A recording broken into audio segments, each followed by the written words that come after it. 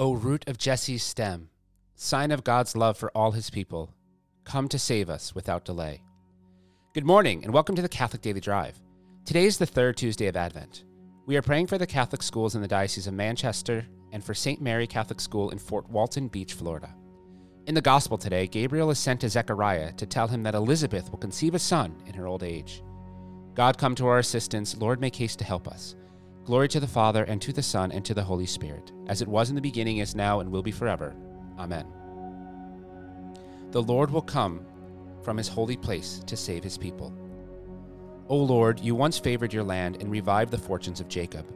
You forgave the guilt of your people and covered all their sins. You averted all your rage. You calmed the heat of your anger. Revive us now, God, our helper.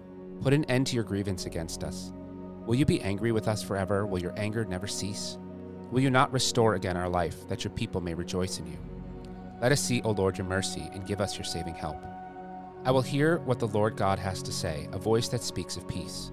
Peace for his people and his friends, and those who turn to him in their hearts. His help is near for those who fear him, and his glory will dwell in our land. Mercy and faithfulness have met, justice and peace have embraced. Faithfulness shall spring from the earth, and justice look down from heaven. The Lord will make us prosper, and our earth shall yield its fruit. Justice shall march before him, and peace shall follow his steps. Glory to the Father, and to the Son, and to the Holy Spirit, as it was in the beginning, is now, and will be forever. Amen. The Lord will come from his holy place to save his people. A reading from the Holy Gospel according to Luke.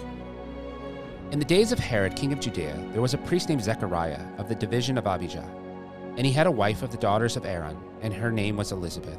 And they were both righteous before God, walking in all the commandments and ordinances of the Lord blamelessly. But they had no child, because Elizabeth was barren, and both were advanced in years.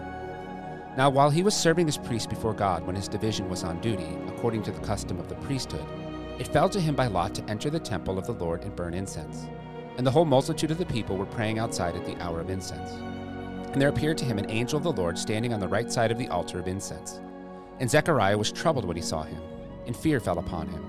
But the angel said to him, Do not be afraid, Zechariah, for your prayer is heard, and your wife Elizabeth will bear you a son, and you shall call his name John. And you will have joy and gladness, and many will rejoice at his birth, for he will be great before the Lord.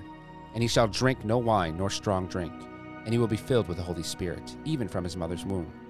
And he will turn many of the sons of Israel to the Lord their God, and he will go before them in the spirit and power of Elijah, to turn the hearts of the fathers to the children, and the disobedient to the wisdom of the just, to make ready for the Lord a people prepared. Zechariah said to the angel, How shall I know this? For I am an old man, and my wife is advanced in years. And the angel answered him, I am Gabriel, who stand in the presence of God, and I was sent to speak to you, and to bring you this good news. And behold, you will be silent and unable to speak until the day that these things come to pass, because you did not believe my words, which will be fulfilled in their time. And the people were waiting for Zechariah, and they wondered at his delay in the temple. And when he came out, he could not speak to them, and they perceived that he had seen a vision in the temple. And he made signs to them, and remained mute. And when his time of service was ended, he went to his home. After these days his wife Elizabeth conceived, and for 5 months she hid herself, saying, Thus the Lord has done to me in the days when he looked on me, to take away my reproach among men. The Gospel of the Lord. The saint of the day is St. Fausta. St. Fausta lived in the 3rd century near what is now Serbia. She was a model mother because she raised her daughter to be a saint, Saint Anastasia, whose feast day falls on Christmas. Both of these saints are subjects of special veneration. St. Fausta is one of the 140 saints depicted in the sculpture in the colonnade surrounding St. Peter's Square at the Vatican. St. Anastasia is one of 7 women mentioned in the Eucharistic prayer in the Mass. The relics of St. Fausta and her daughter, St. Anastasia, rest in the reliquary chapel in the Basilica. It's a bit rough for our friend Zechariah today. All seems to be going well. He draws lots. As if the Lord couldn't control that. But he's attending to his priestly duties. An angel appears, gives him this beautiful message from God about how his son would prepare the hearts of his people. Unlike Joseph, who in silence just does what the angel commanded him in his dream, the gospel from yesterday, he has some doubts, and they make sense. Elizabeth is old. But Zechariah has forgotten that God has already done these things in the Old Testament and will continue to show his power in ways unexpected. Being not able to speak is also a way for the mystery that is unfolding to come in the time that is necessary. The angel didn't strike him down, just removed his ability to communicate. Gabriel is the messenger of this good news. Zechariah is the witness. There's a simple lesson in here for us today. We have to believe that God can do things that defy our reasoning, childlike faith. This comes not through just completing our religious duties, like Zechariah in the gospel, but by turning and leaning into God's love through history, embracing the role he has for us in salvation history as well.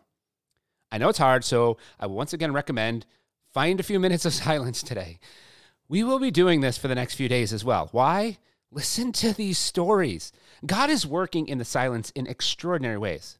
Let us shut out noise briefly each day and allow the wonders of what is unfolding in Scripture to fill our souls.